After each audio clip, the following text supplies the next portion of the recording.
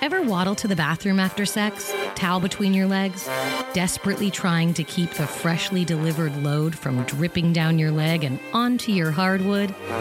Well, worry no more. Awkward Essentials introduces the Drip Stick, or as I like to call it, the cum sponge. This medical-grade sponge sucks up jizz before it sneaks onto your sheets. Visit awkwardessentials.com today and use my code, WYP, for a 10% discount. They offer numerous products for all types of fun fluids. Keep your shorts semen-free and use my code today. That's WYP and save 10%. Awkward Essentials, making bodily fluids less awkward.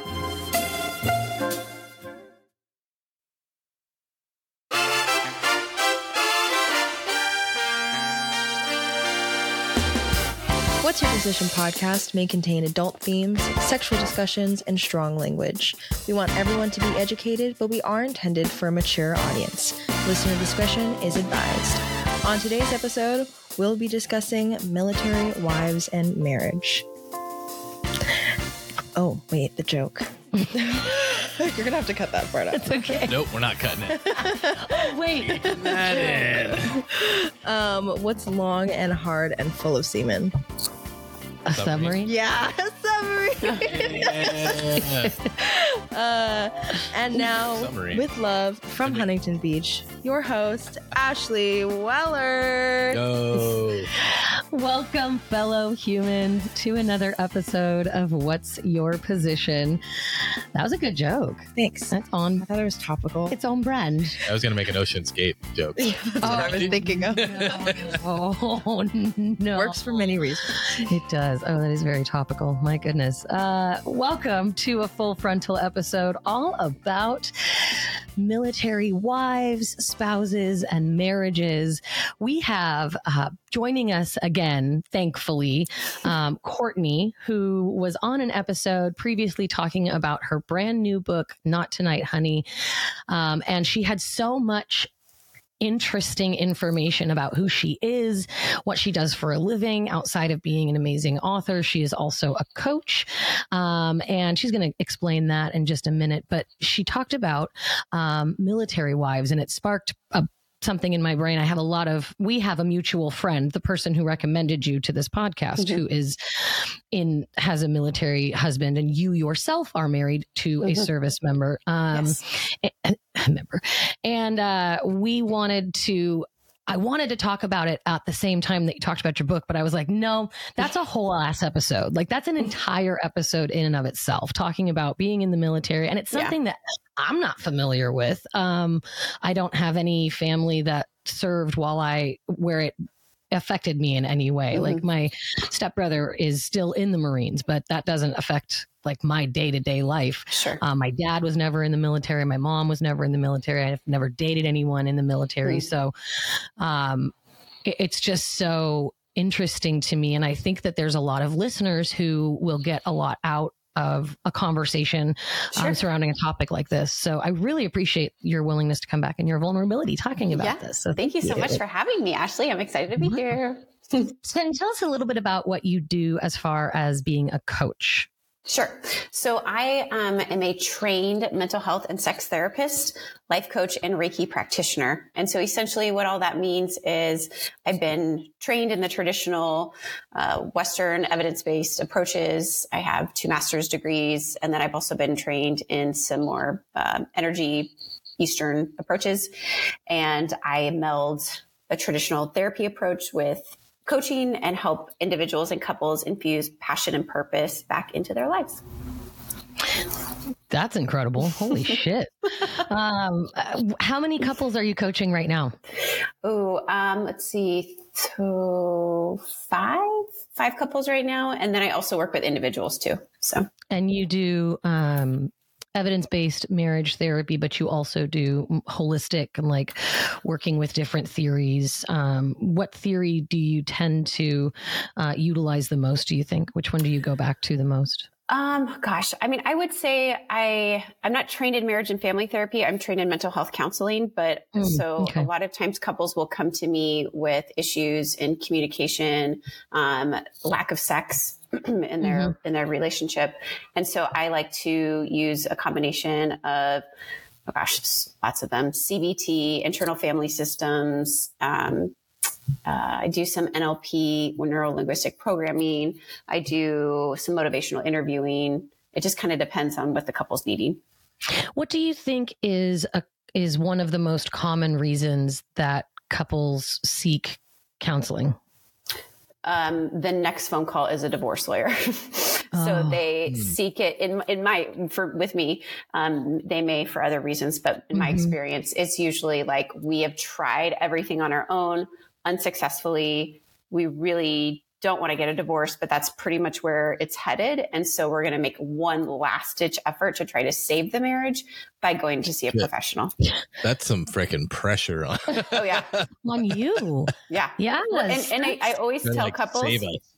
yeah, Man. I always tell couples, I say, hey, I get it. This is a tough spot to be in. If you're not willing to put in the work, like I'm trying to gauge your motivation, just save us all a lot of time and money and energy and just call the divorce lawyer. Because if you're at that point, it's like coming to a personal trainer when you need to lose 100 pounds versus like 20 pounds. And so when you wait till you need to lose 100 pounds, it's going to cost you more time, money, energy, and all of the things. And it's not that it's not possible, right? I can help. What a great way to reframe that for people. And I guess it would be really challenging when 50% of the couple is invested and the other is not. Can you usually tell if there's one that's more? Oh yeah. One's like, save this marriage, and the other one's like, I don't give a shit. Care. Yeah. Can you tell when both are invested? Can you see like when both people are present and you know that this is going to, I can tell that I don't have I have my work cut out for me, but this one's going to be a bit easier. Like I can tell I'm going to have an easier time with this couple. Yeah. I always say I cannot work with, I can help save marriages in any condition, but the one thing I can't work with is apathy. So if I have one of the person who's like, you know what, like, I just don't care anymore. Like, he's a great guy. I wish him the best. I can't, like, hate, rage. Yep. I can work with that all day long, but apathy, like completely just like, meh. I can't. Like, there's no. If there's hate, that means there's love because there's an emotion. Yes. There's something there. Yes. People think that the opposite of love is hate. And I believe that the opposite of love is indifference. Oh, wow. Damn. Yeah. They just don't care. I'm like tearing up right now. What percentage of families or marriages or individuals do you work with that are in some sort of branch of the military or are married to someone in the military? Oh gosh, I would say that they're connected usually to, I'd say 50% have some type of connection. Either they're a DOD, like civilian. So that means that they're not active duty, but they still work within the government, or they're like related. A lot of my business is from referrals. And so somebody refers like, makes sense. Work with your mom. Oh, now I want to work with you. I want you to work with my son. And now I want you. And so, I'd say a significant, about 50%. So I have a statistic of the day. Okay. It's the stat of the day. So research shows those in a military career, so basically individuals working in any branch of the military, whether they are deployed or whether they are just, they stay here, they work in an office, they work for the Department of Defense, like you say, but those with a military career have the highest divorce rates of any career. Wow. In 2019, 3.9% of people in the field of military had gotten a divorce within that year, which is how much more than any other field? Is it doubled, tripled, quadrupled? I don't even know. That's tripled? I think it's tripled. 3.9% of individuals working in the military got a divorce last year, which is how much more than a civilian getting a divorce? How many more civilians or how many 3.9% of marriages last year? It's such a hard statistic to read. Yeah, it's not hitting my ears the way I'm not quite comprehending it. So she said triple. I said triple. I'm going to go with that. Okay. I think double. Okay. Triple, and double. So you think that the military divorces are triple the amount of any other career? Sure. Yes. And you think they're doubled? Yeah. Okay. Perfect. If you're listening and you understood what the fuck I just said, you go ahead and think of yours as well. And don't let me forget to do the stat at the end. Okay. All right. Is this something that you have noticed in your field, that military marriages end in divorce more than civilian marriages? Yeah, I would say, yeah. I mean, I know, gosh, that's hard. Because usually what will happen is, yeah, I'll just, for the short answer, yes, I will say yes. And there's so many different reasons why. So 92% of military spouses are women. So 92% of military spouses are women, which means that the majority of people in the military careers are men and they have spouses. 53% of those women participated in the labor market. That means that women who are military wives, military spouses, it's difficult for them to get and further a career. So 100%. They aren't being fulfilled by a job because they have to pack up and move whenever that person is being moved. So you can't put roots down. You can't say, I'm going to be in this career and further myself in this career because you don't know when you're going to leave. If you leave every year, 1 or 2 years, I mean, and say an executive position would take you 5 years to work for whatever, I don't know. Making partner at a law firm, making tenure as a professor, out of the question. And then because you're moving, you lose friends everywhere you go. You lose your social circle. Yep. Ouch. True. And then you are a single parent if you have children. You get deployed for a year. And you're just a single mom. That's crazy. Without a social support, without a job. You know, I've heard those, there's those jokes. I've seen them on like TikTok and Instagram, like where military guys always get cheated on because. Well, hold the phone because then you have to go without sexual intimacy and feeling desired and feeling wanted while your partner's away. And you can't even engage in anything that makes you feel intimate because a lot of spouses don't communicate about what their needs are. And this person, 92% of spouses are wives. So I'm going to go with that. So these wives can't have a job, can't have friends, single parents, they're lonely as fuck, and they're horny as fuck. Yep. Yeah. What could possibly go wrong with that combination? Right. Did I miss anything? I'm just like formulating in my head where there's this woman where she's bouncing around to a new city every year. She goes to a new city. She has no friends. She can't find a job. She's kind of down. And then some dude walks into her life in some capacity and is like, hey. Sees, can pick out the wounded wildebeest, out of a crowd of people and go over to her and be like, oh, your husband's deployed. Oh, I know about the Army. Let me talk about it. Courtney, you want to guess which branch of the military has the highest divorce rate? Ooh. The Marines. Anyone else want to guess? That's what I would go with. Yeah, probably. It's the Army because they have the special reserves. Oh, the special forces. The special reserves have a 90% divorce rate among them. Interesting. So, Courtney, I would like for you, if you could, to tell me about what it's like to be a military wife. How old were you when you met? Did he know he was going to go into the military? Was that something that you had to discuss before you got married? How old were you when you got married? Answer those 12 questions and then we have some more. Yes. Let's see. So I grew up really religious. So I got married young. I'd get married at 22. My husband was 21 and he... Cougar. Yeah, Hmm. I know, right? I'm 5 months older than him.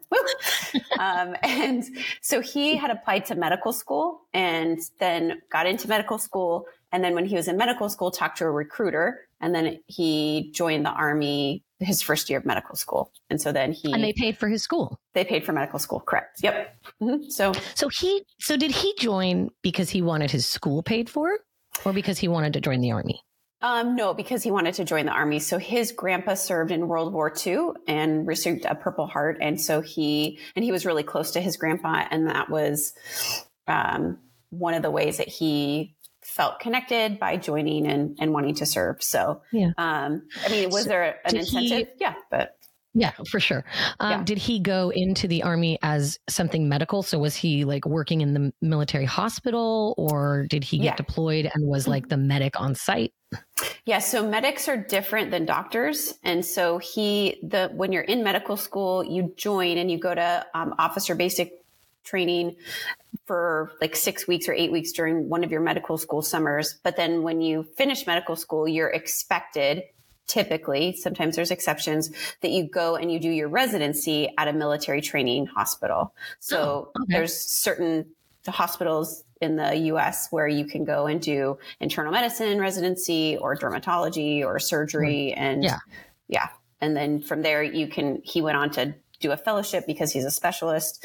And then from there you get placed at a different, what does he do?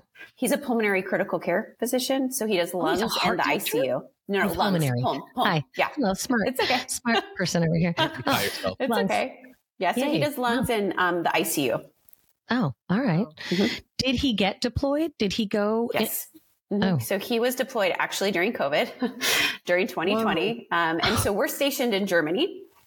And that was really one of the hardest things I've ever been through, was being in a foreign country where the borders were closed, and Germany was really strict on like lockdowns and fines and like no socializing. And he was Where was he? He was in Africa for 7 months. Dang. Mm-hmm. What country? What country in Africa? He was in Somalia. Okay. So when you met your husband, you guys, you didn't know he was going to go into the military. No, there was no discussion about that. Nope, absolutely not. Okay. So when he signed up, did he take that and did he ask your opinion on the matter? Yep. And what did you consider? I mean, you're in your 20s. So what did you really know about the military? And I was 23 years old.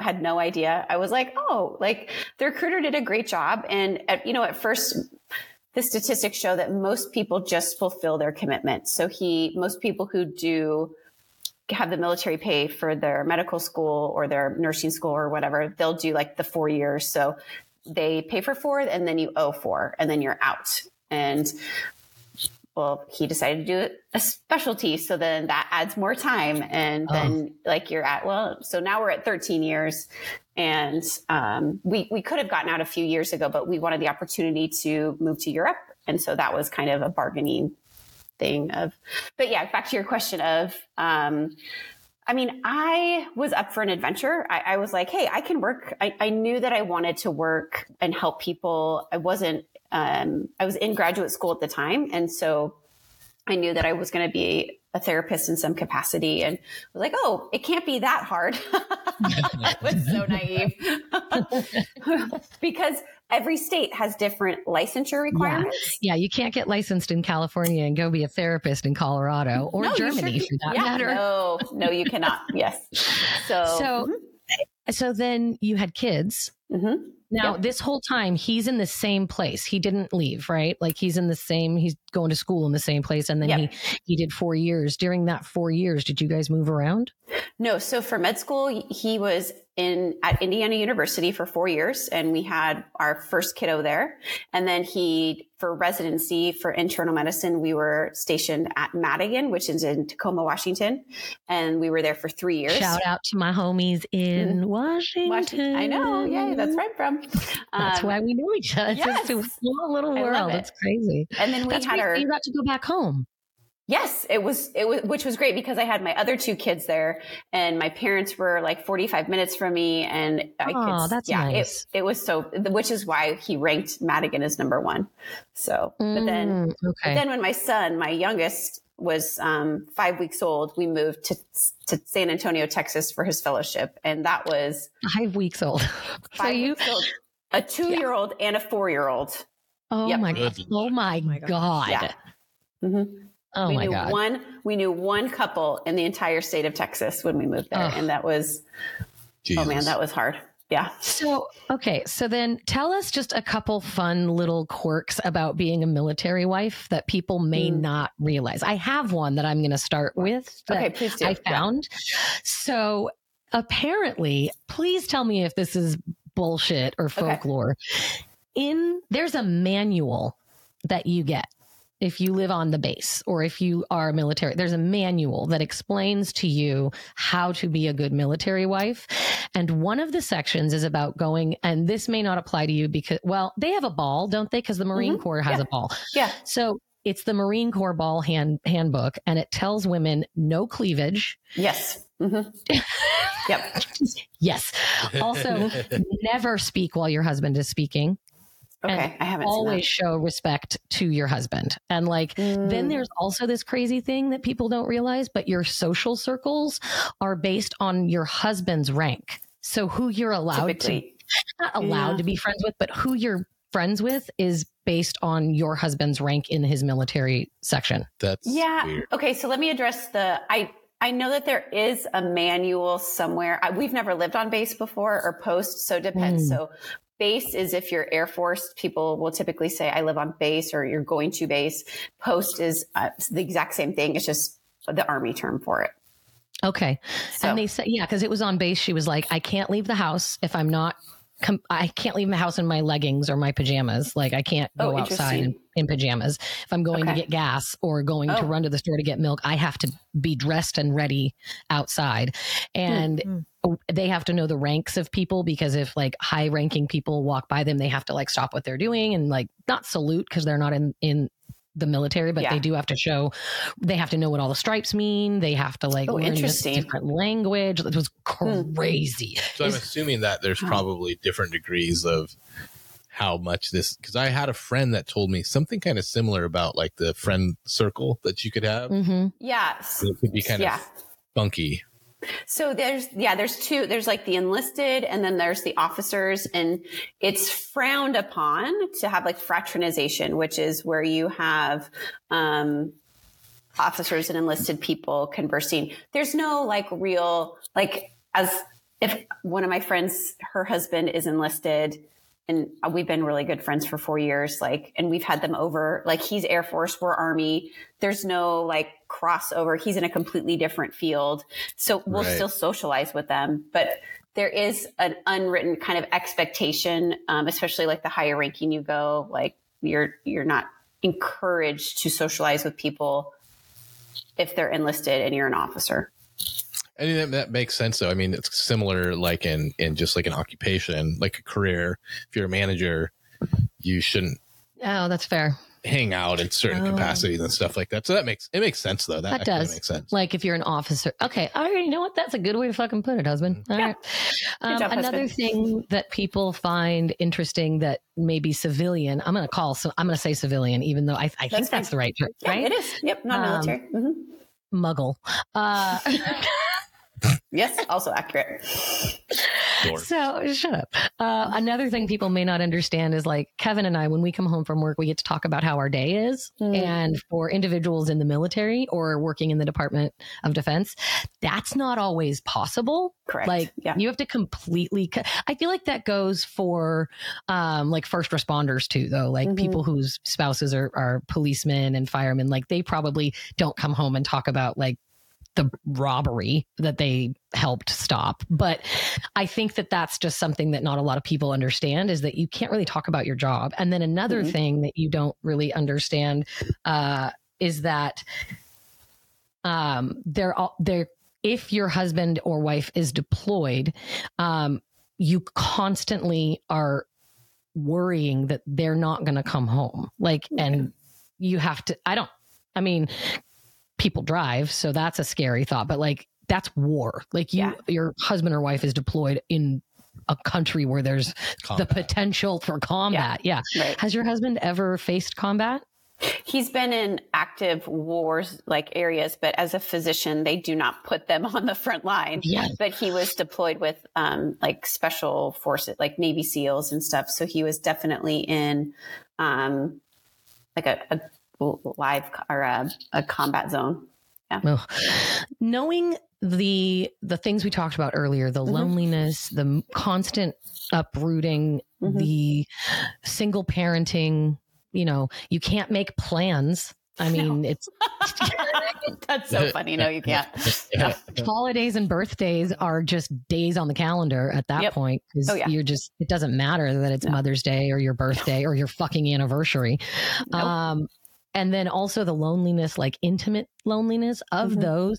What do you hear most from your clients as being like the toughest thing to get over, or the one that they have the hardest time coping with?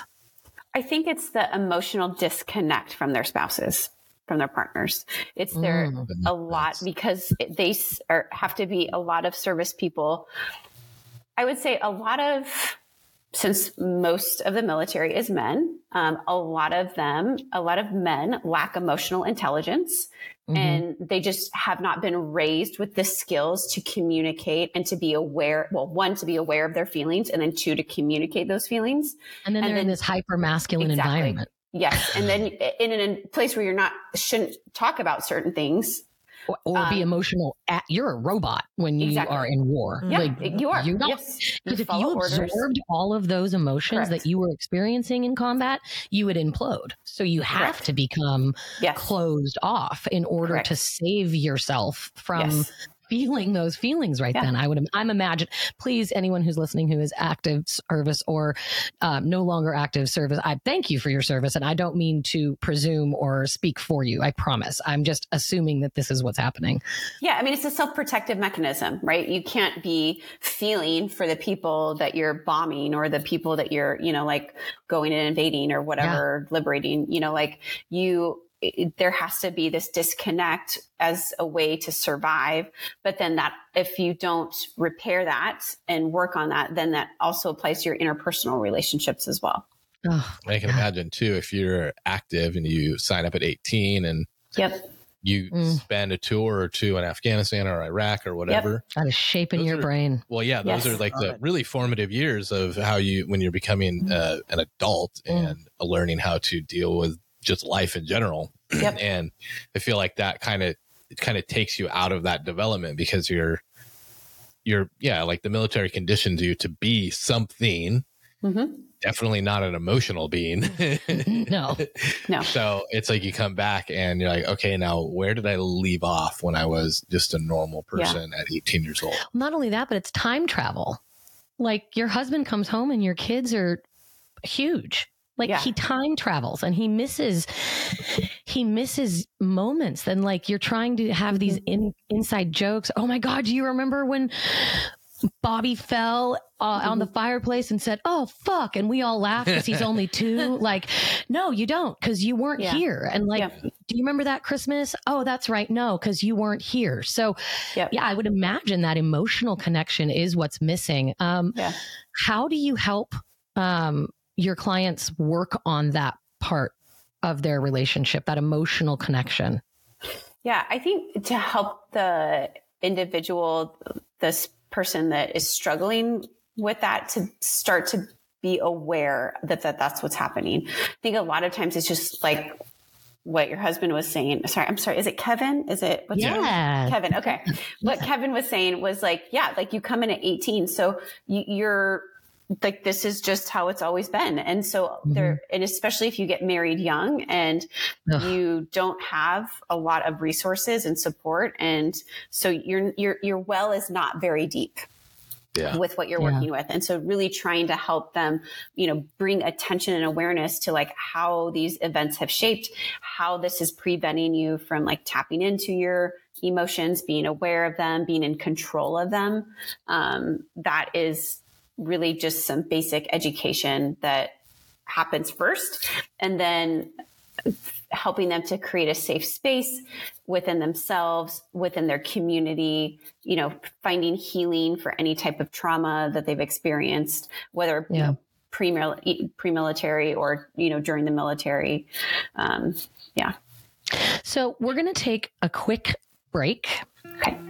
And when we come back, we're going to talk about some solutions that we can maybe look to that might be things that you've heard before. Go to therapy, make sure you are communicating, writing, but then some things that might be a little outside of the box and trying everything we can to make sure that our marriages, whether civilian or military based, are as healthy as possible. We'll be right back. I have to turn my head until my darkness goes.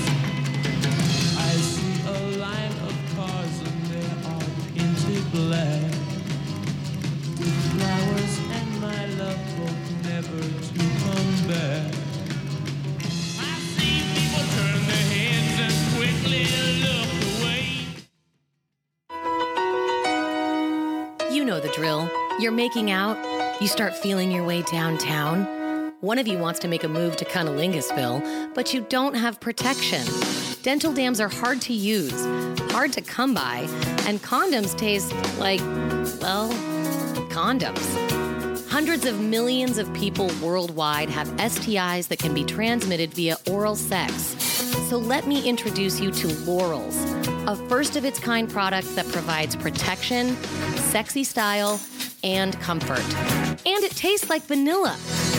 Lorals for Protection are FDA approved for STI protection during oral-based activities. And Lorals for Pleasure are the perfect cross between sexy lingerie and kinky toys. These thin and incredibly stretchy single-use silky latex undies are worn during fingering, rimming, oral sex, tribbing, and more. Head over to mylorals.com to get your 4-pack today. Be sure to use my code for a discount at checkout. What's Your Position Podcast? All one word. And remember, stay safe, stay kind, and stay sexy with Lorals.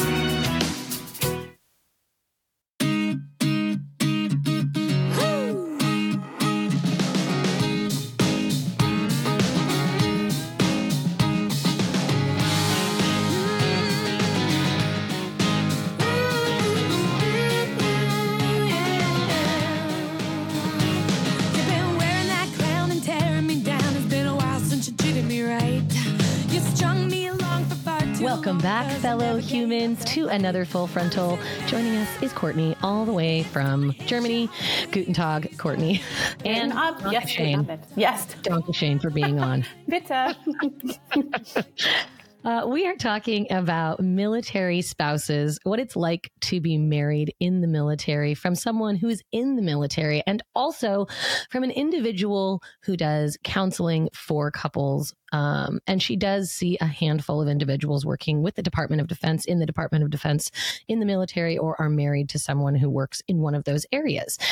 Before we went to break, we were talking about things that civilians may not realize exist inside of a military marriage. And at the break, you mentioned something. So can you tell us what it is you thought of that maybe people don't know about? Yes. So most people don't realize that it is against the rules, and you can be kicked out of the military if you are married. Dishonorably discharged? Dishonorably discharged, yes. Lose your benefits. It is a court-martialable offense if you have sex with someone other than your spouse. Okay. Question. Okay. How do they enforce this? Like if a spouse comes and says, my husband was deployed and cheated on me, or a husband comes home from war and walks in and his wife is sleeping with someone else, what do they do to the wife? She doesn't get nothing. What do they do? No, nothing. So it's only the service member that can be prosecuted. So like, for example, so if it was I'm not active duty, but my husband is. So if I was, having a relationship with somebody, not my husband, they can't prosecute me. But if my husband was, then and there was proof. And that's the thing, like it's very uncommon that this happens. It's usually most common in dual military, like both parties are military. So like I've heard of cases where it's, you know, they're in the same unit, they're both active duty, they're both married to other people, and like it's obvious. Yeah, like it's obvious that something's going on, and usually one of the spouses will like contact one of their commanding officers and show emails. Here's a question.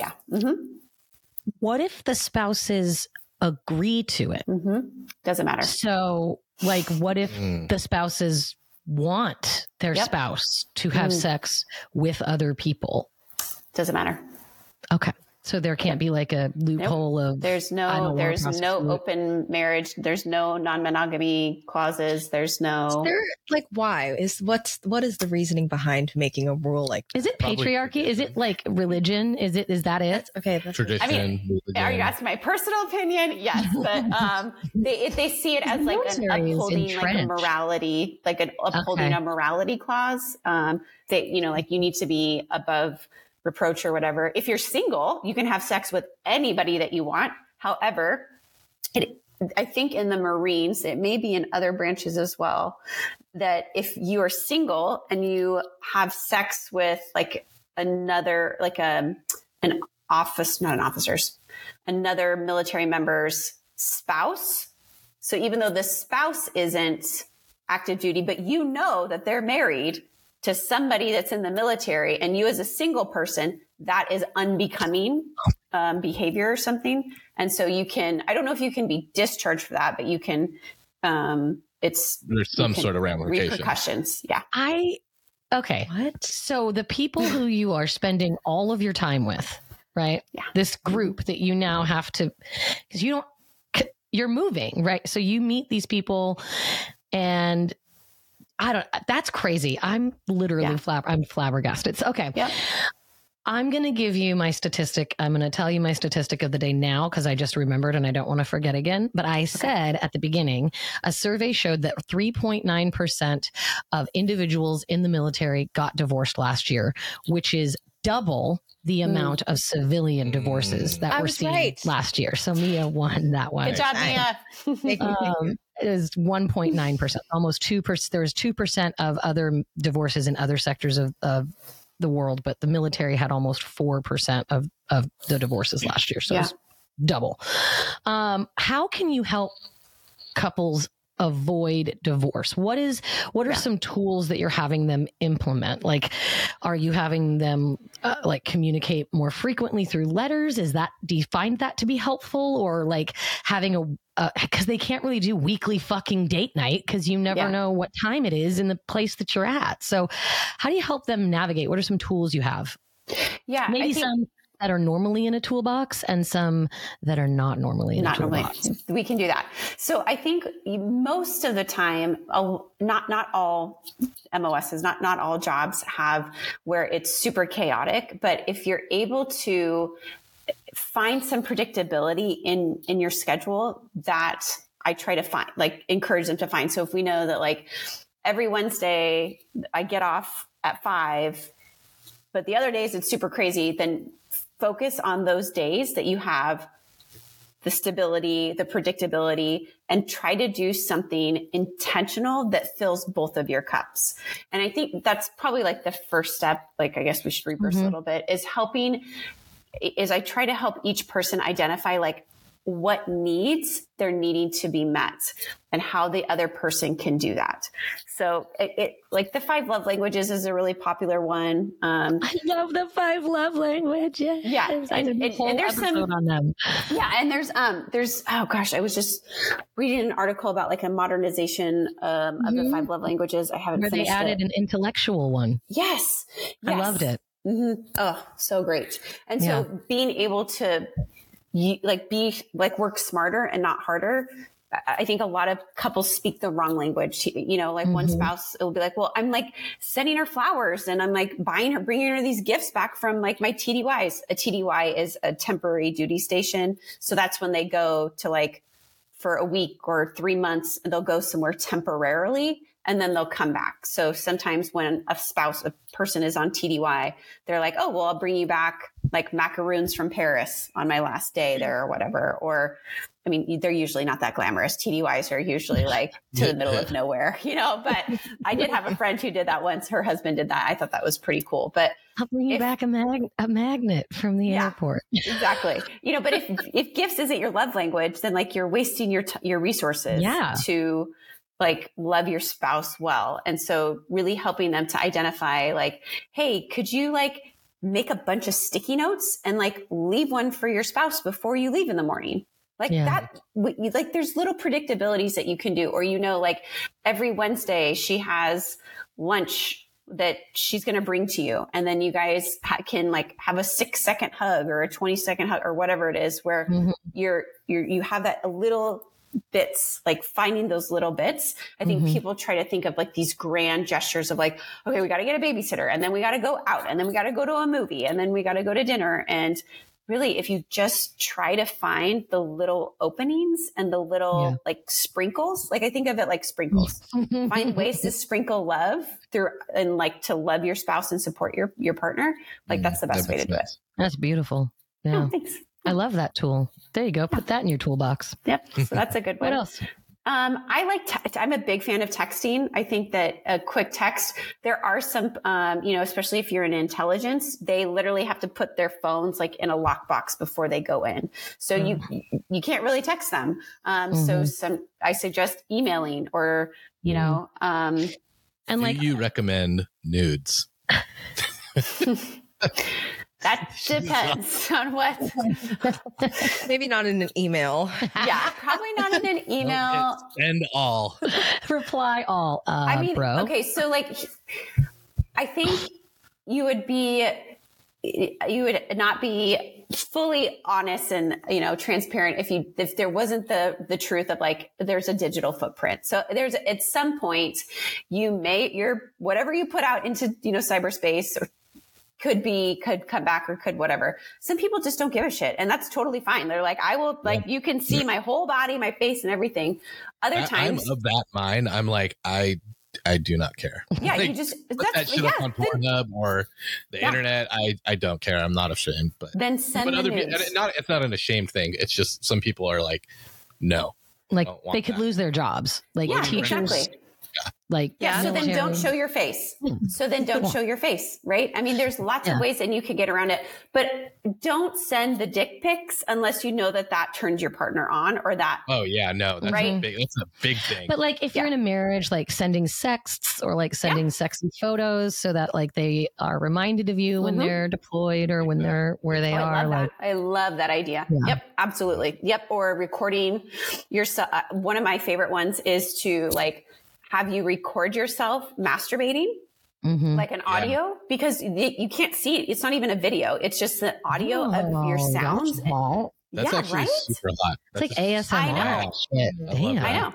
You're welcome. That's a nice thing to get in the middle of the night. You're like, oh, damn. Yeah. And then you can play it whenever you want. Right. Because then it's not on the screen. So it's not like people are looking over your shoulder. Exactly. It's just audio in your ear. Just put a little headphone in when you go to bed and enjoy it. Oh, that's nice. Or like reading an erotic novel or something. That's fun. Yes. Yep. Book on. Yep. Lots of great ways. I'm a nerd. I want the books. Yeah. What else? Like that are sex based or non-sex based? Well, what about having the ability for the spouse to have an open relationship?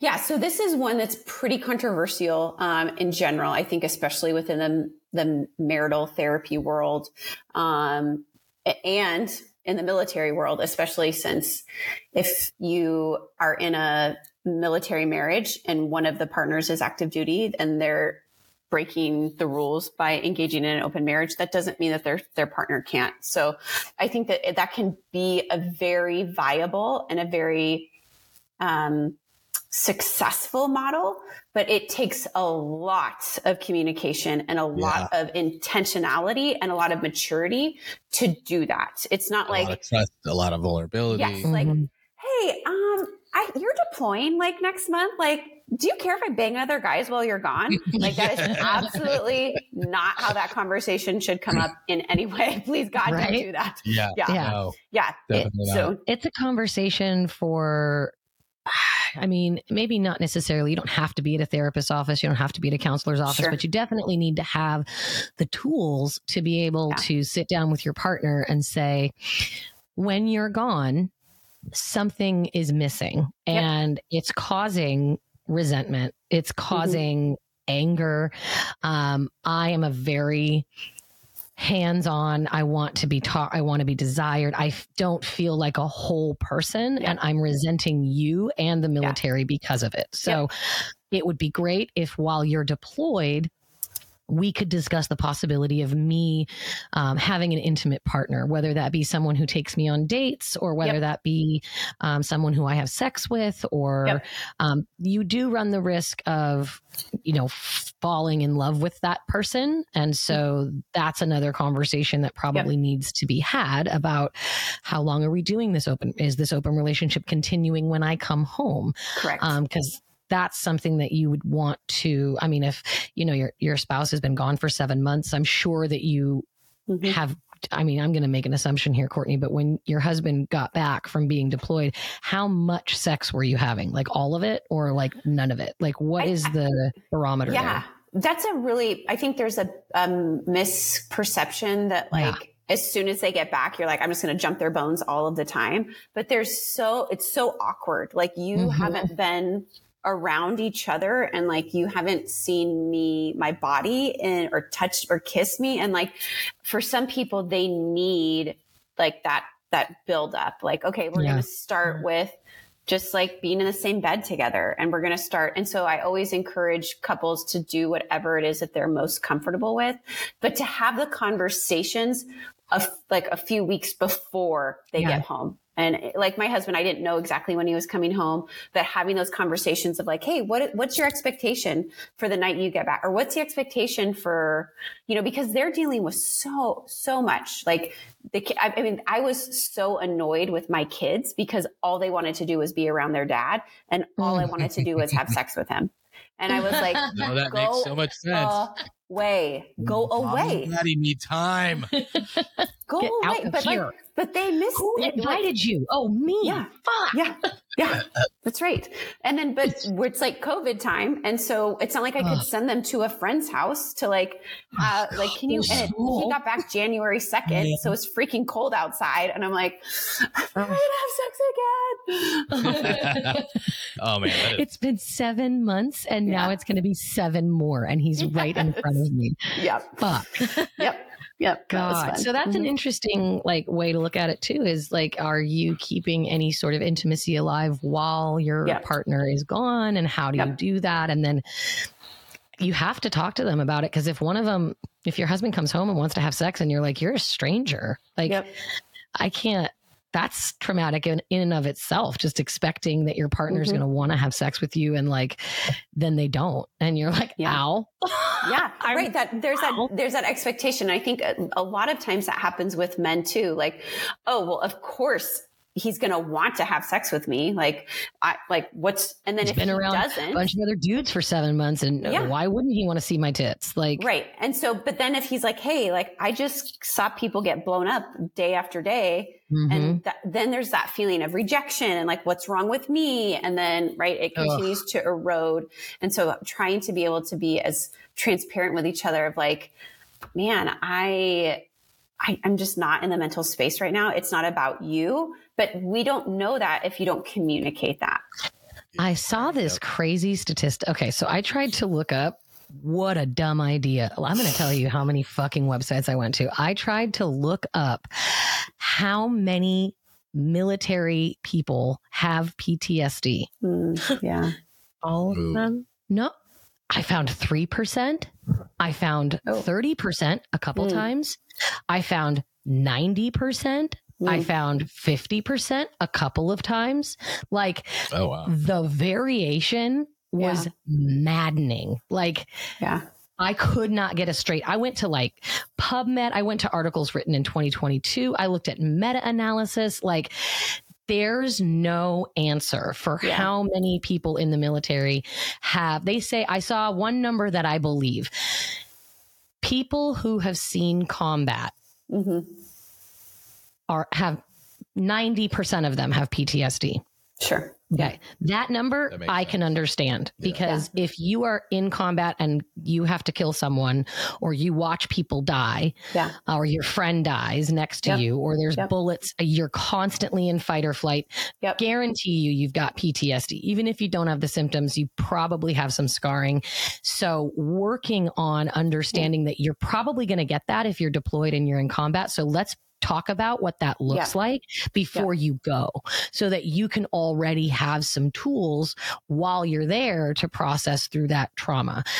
Do you help a lot of people who come back from service and are suffering from PTSD and that's what's causing the difficulty in their marriage? Yeah. I mean, unfortunately, so no. I mean, the short answer is no. Like I don't do because I'm not I'm not licensed anymore. And so a lot of people don't want to pay and invest in the, because that takes a lot of work and time. And so they'd rather go through like their insurance or through something that's covered. And I typically do more short-term stuff and PTSD treatments or like I'm trained in EMDR, like I'm level 2 certified in that. And so that's a great tool. But, a lot of people will tend to go to like a VA or their active duty. Didn't you tell me, and I've heard this, that they've been treating PTSD with MDMA? Yes. They're doing clinical trials with MDMA and psilocybin, which is mushrooms, and cannabis. I mean, they've been... Didn't you tell me recently that after 4 treatments of pure MDMA and microdosing in people suffering from active like vivid PTSD, their PTSD symptoms significantly went down, like significantly. The use of psychedelics in treating PTSD is it's phenomenal. Like it is so promising. I know that there's controversy around that as well, but man, I'm a huge fan of psychedelics, especially in good for like natural therapy, like being able to treatment resistant too. Oh yeah. People who have taken everything. I mean, that's why they're using ketamine is in treatment resistant depression. Would that be allowed in the military though? Yeah. Right. Tested for stuff like that? No, frick no. You'd probably have to be retired, I would imagine, or like out of the military. So that they wouldn't be able to actually help someone. Yeah. There's some stuff that happens during deployments that people don't talk about of like certain treatments with, but on board, no, you cannot do psychedelics and be active duty. That's interesting. Mia just said, so they can't actively treat their PTSD. So it's not like you can experience unless you're taking meds, but right. You can't experience an active war zone, be involved in a bombing and then go to a room, get a microdose of MDMA and have your symptoms already be worked on. Right. Yeah. I mean, it doesn't just go away like that. Right. Either. There's probably going to be multiple times you get deployed or you're active, whatever. Yeah. So it's just going to kind of keep. I'm assuming as soon as they get some conclusive, like definitive, where everybody's like, okay, MDMA is a great tool. It would take so long for it to get into the military before they were 20, 30 years. I mean, before they're like, okay, we can help. People are getting. I know of a friend who they were a commander and they had to demote somebody who tested positive for marijuana use. Wow. And they used it because they were grieving, dealing with severe grief and stress, and alcohol wasn't doing it, even because alcohol is legal. Alcohol's legal, but THC was, and they were able to function and be better, but pop positive on the drug test. And so now they're being demoted. That's really fucking frustrating because alcohol, we have a friend who was in the Marines and now has 6 DUIs and is just a drinking mayhem. And how great would that be if he was able to treat it with something like THC so that he didn't get so fucked up, right? When you are, do you have any clients that have asked you about open marriages and how to have that conversation? Yes. Yes, I have. And what do you do? I feel like she's thinking. She's like, oh God, that's a breach of how contract. deep are we going to go down this rabbit hole? So let's say Kevin and I come to you, okay? And we're letting you know, look, he's gone 6 months out of the year. That's just our schedule. That's his schedule. He has to go for 6 months out of the year, and I'm at home. He can't be in an open relationship, but I need something. I need something more, because when he's coming back, I'm mad because he's been gone, and I'm lonely while he's gone, and I'm blaming that on him. And I don't want to keep going down this road. What do you suggest? How do we open this? Yeah. So I think getting thoughts on it, both people's opinions, like like from a morality perspective, some people are like, well, you're cheating. You're breaking our vows. You're doing whatever. And some people are like, yep, no, I get it. I try to go to the insecurities first. So like, what's the fear that she's going to fall in love with somebody, that she's going to run off on somebody, that, and usually someone's going to find out. Fear is that, especially with men. Are we still there? Sorry. Yeah. Sorry. It just paused. That's okay. Usually a lot of times the fear. Somebody's going to find out. Right. Sure. There's some social shaming, but a lot of it is more like, is his dick bigger than mine? Is he going to be a better lover than me? Like that's really what it comes down to.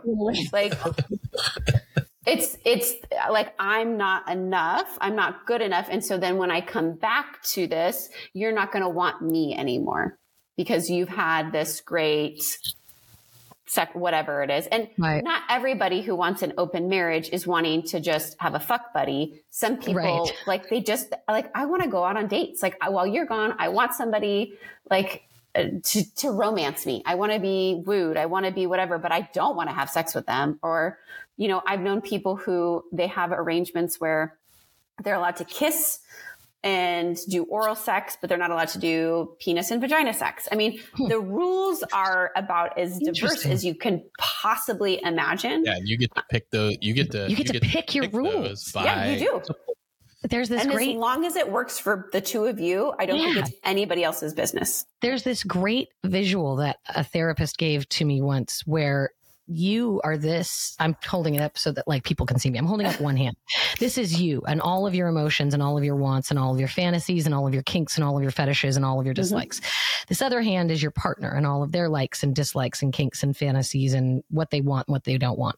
There's got to be some overlap. There's that Venn diagram has to meet somewhere. So maybe it's not, hey, while I'm gone, get into a relationship with someone, fuck them in front, like in our bed, and introduce them to the children. Like, right. Like there can also not be alone. And don't you dare let a man look at you while I'm gone. There's gotta be something in the middle. Like maybe it is, I want someone to take me out to dinner and I want someone to kiss me goodnight. Or maybe it is, I'd like to go to a hotel once a month, go to a bar, get a drink, find somebody and have sex with them in a hotel room. Like find what works for your relationship. And maybe the guy is like, hey, I want you to send me a voice message of everything that he did to you and how good he made you feel. And I want to hear you masturbate to the sound of, or I want to hear the sounds of you masturbating because of the stories that you're telling me about him fucking you. And then he can be a part of it, or don't fucking tell me anything. 100%. It can be anything and everything you want it to be. But again, it's, if you see it as a threat to your relationship. Well, let me say this though. I really appreciate when one of the partners comes and says, I have a need. It's not physically possible to be met by you because you will not be here. I am begging you to help me figure out a way for this to be met so that we can still maintain our marriage. Like that takes a lot of courage, because the easy thing to do is to cheat. The easy thing to do is, honey, have a great time. I'll see you in 7 months. And you're fucking around on them on the side. And I'm not judging you hurt even more for doing that. Like I don't care. Like people's behavior, that is, everybody has the reasons for what they do. But I have seen it not work out so well when there is a lack of integrity in the marriage. And usually that is a result of cheating. And so is it hard to have these conversations? Yes, it is not easy. Society does not set us up for success. Yeah. We have been, programmed that one person should be able to meet all of your needs and be your main source of pleasure. And I think that is not only unrealistic, I think it is harmful. And then you have these situations where you're in these high stress, isolated situations, and then you're going to continue to deny this need of you. I see it as being really detrimental when they're not easy solutions, but they are workable solutions that can actually benefit your marriage. If that is your goal, to keep the marriage together. Hell yeah. If the alternative is divorce or cheating. Yeah. Yeah. Talk about opening it up. Let's talk about compromise. Right. Yeah. Let's talk about something that we can do to not force that person into a life of sadness and resentment. Like, we are not fulfilling a basic fucking need. Correct. Yep. That is asinine. And then somebody comes home with all this trauma and we are insisting that they be everything that they weren't for the last 7 months. Right. Yep. Yeah. That's fucking insanity. Yeah. I think it's important too, it's easy to be like, oh, this person is incapable of meeting this need. And so I'm going to have this other person completely fill it. That can be problematic when you're in a situation like, well, now they've returned and they're no longer in the same state, right? They come back, quote, damaged, or like there's something wrong with them, or right, they're struggling. Or they're different in any possible, they're different. They've grown, they've changed, they've aged, they've seen things that have changed them. And we're not addressing this change, and we're expecting them to just be the person they were when they left. Right. And so that's still, I think that there's a misconception that like, oh, well, they're not meeting my needs, so like, I don't need to pay attention to them. Like, again, if there's still a desire for that primary relationship to be preserved, that requires attention and that requires nurturing. And especially when one partner is struggling, it's not that you need to still deny your needs, right? That's important that you have those met too. But again, if your goal is to keep that marriage together and to have it be integrous, then it's important to figure out a way to really support the partner that's returning and like not like throw it in their face that like, yep, okay, well, I know that like you can't get your shit together, so I'm gonna go meet John because he's like awesome and like been banging me for the last 5 months. So and you don't have the tools in your toolbox to be able to separate what you need from maybe lust and maybe confusion and some resentment that you have towards your partner. Absolutely. And instead of having a healthy, open relationship with someone who understands you and your partner's boundaries, you're having a relationship with someone who thinks that they're the cat that ate the canary. They're having their cake and eating it too. And that is damaging for both partners. So it's absolutely. And it's not just a trope, hun. Like the military wives actually, military relationships have a higher rate of infidelity, unfortunately. Yeah.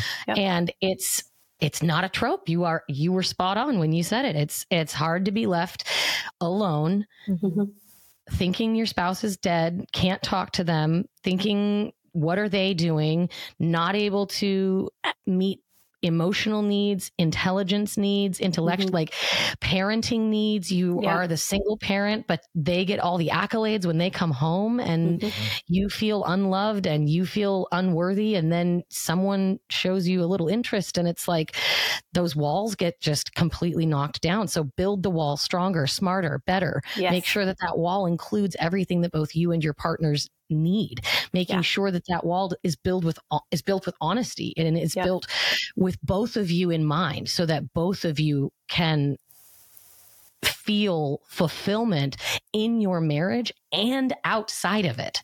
Yep. Absolutely. Even if that's friendships, right? Yes. Oh, yes. Yeah. I do find it interesting that it's totally fine for society to like, yes, like girl, like have your, like, go complain to your girlfriend and like go on a girls' weekend and like just overshare and just completely emotionally dump. But the minute it turns, quote, sexual, where there's any type of sexual, like kissing or hugging's okay, holding hands, that's okay, right? With two friends. But anytime it moves to like gratification, like now the genitals are getting aroused like that, then that's not okay. And so it's like interesting that I can be emotionally completely naked with you and share all of my intimacy of my marriage, all the intimacy of my life, but I can't have our genitals can't touch. Like that, then I'm crossing the line. Okay. Or if it's somebody, especially if you go on a girls' trip and it's somebody of the same gender, society does not understand that when females are intimate, we're way more emotionally intimate with one another than men are. That's just the way that society has brought us up, was to chat with your girlfriends, talk to your girlfriends. Oh my God, guess what he did? Da, da, da. And guys don't have that. So they don't have these emotional and intimate relationships with their friends, which I think is why there's a lot of like not only homoeroticism within male friendships, but also like homophobia within male friendships. Like, don't hug for too long, bro. Like, and girls pee in front of each other. And we like, you know, talk about, oh my God, look at this weird mole. And like how you have these needs and these intimate moments being met by female friends. But if you ever told anyone that you were aroused by those conversations, you are a leper and now have no friends. Like, or all of your friends are like, want to make out? Like, is that happening? Yourself those friends. Like, what do we do? Yourself those friends.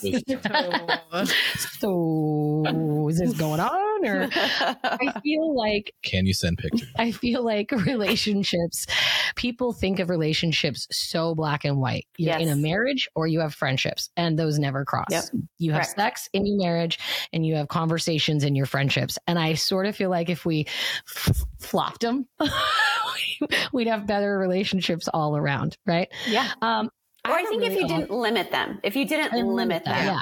Yeah. If you allowed both of them to exist within both of those spaces. Yeah.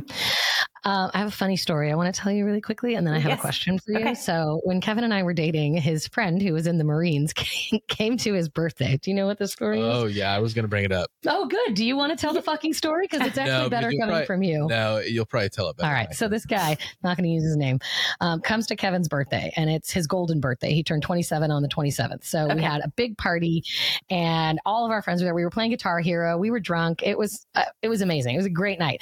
And his friend is like, Ashley, we active military and in the Marines.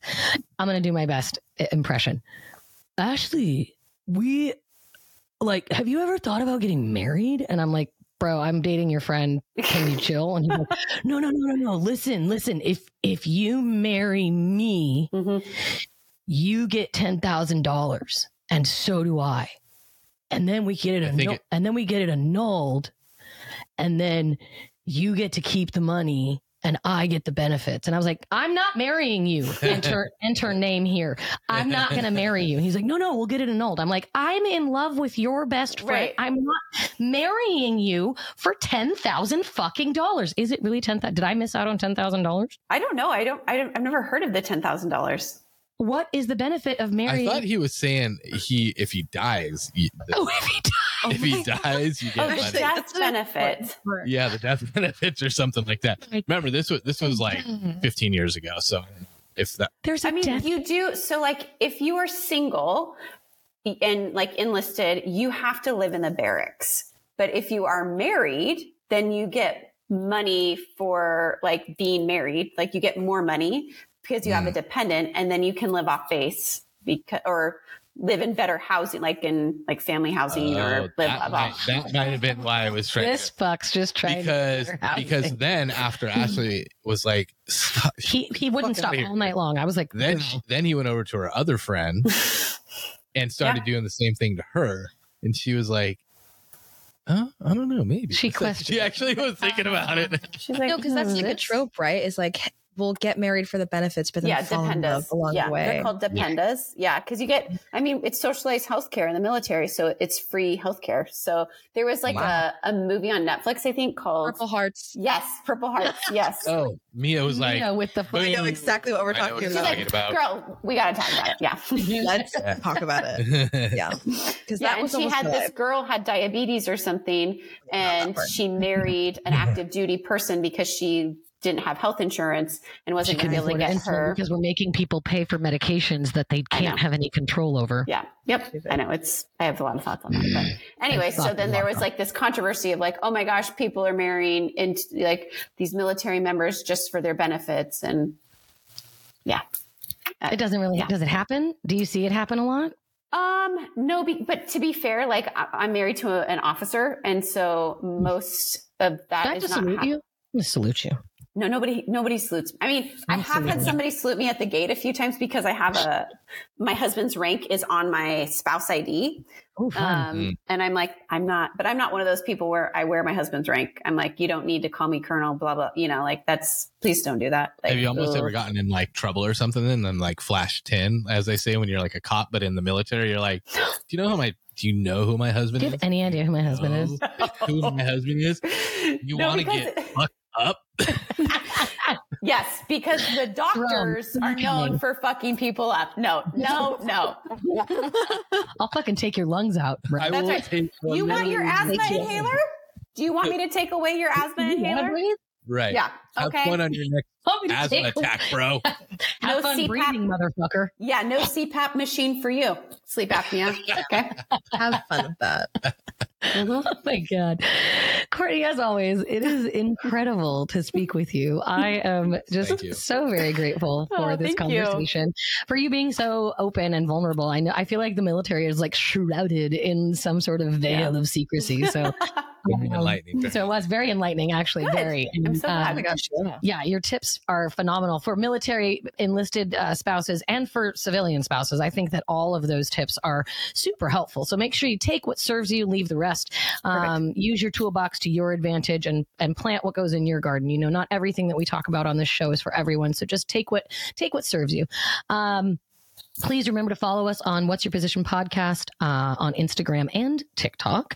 If you want to send us an email, What's Your Position Podcast at Gmail. I want to give a big fat shout out because I looked at our statistics the other day. First of all, we have a buttload of downloads. So thank you everyone for downloading and for listening to our episodes. Please make sure you share with a friend. We absolutely love when you do that. But California was ousted as the #1 state people listen to us in. Ooh. Right. I know. For the first time, we are being listened to in a different state more than where I'm from, which is where most of my friends live. So Colorado, get the fuck up for motherfucking Colorado, downloading a buttload of our episodes. So but aren't there a lot from Germany too? There are actually a ton from Germany. Is climbing the ranks. So as soon as we release these episodes, we're probably going to get a much more. Actually, Germany and Britain usually fight for the #1 spot of my international listeners.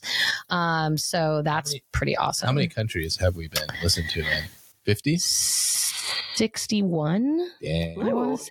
I know. A lot of India, because a lot of my episodes have sexual innuendos. So I think it gets looked up and they think the #1 downloaded episode is I'm coming. The female orgasm opened up and rubbed out. And so I think that people think it's just me on a podcast coming. Spoiler alert, it's not. But I think not yet. There could be a part 2. Yeah. So thanks to Germany and thanks Colorado. We love you so very much. Courtney, would you like to plug anything before you go? Yeah. So I would love to connect with anybody on social media. I'm on, LinkedIn, Instagram, Facebook at Courtney Boyer Coaching. And then I just recently published a book called Not Tonight, Honey, Why Women Actually Don't Want Sex and What We Can Do About It. So feel free. That's on Amazon, Barnes & Noble, Apple Books. Hell yeah, it is. Yeah. And we have a podcast all about that book we do. that we released. So please go back and listen to that episode. It's wonderful. Courtney, thank you. We love you. Thank your husband for his service. And we love all of our military friends who listen. Thank you all for your service. You do a great deed for this country. Yes, we really do appreciate you here at What's Your Position. We are absolutely in love with our service members, men and women who do all of the amazing jobs and keep us safe. Thank you so much for your service. Stay safe, stay kind, stay sexy. And when the band plays Hail to the Chief, they point the cannon at you. It ain't me. I ain't no Senator Song. It ain't me.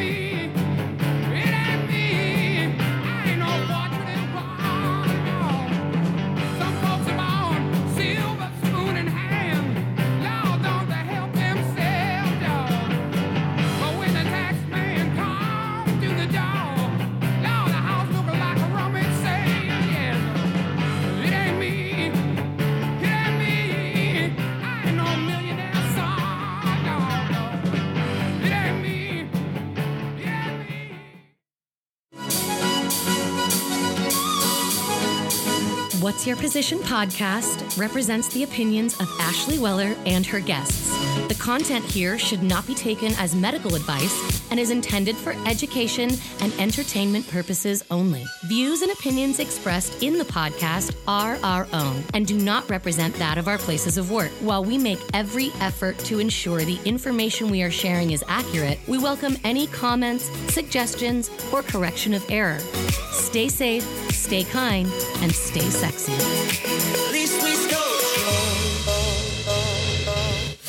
Darling, darling, you know that we are sold out.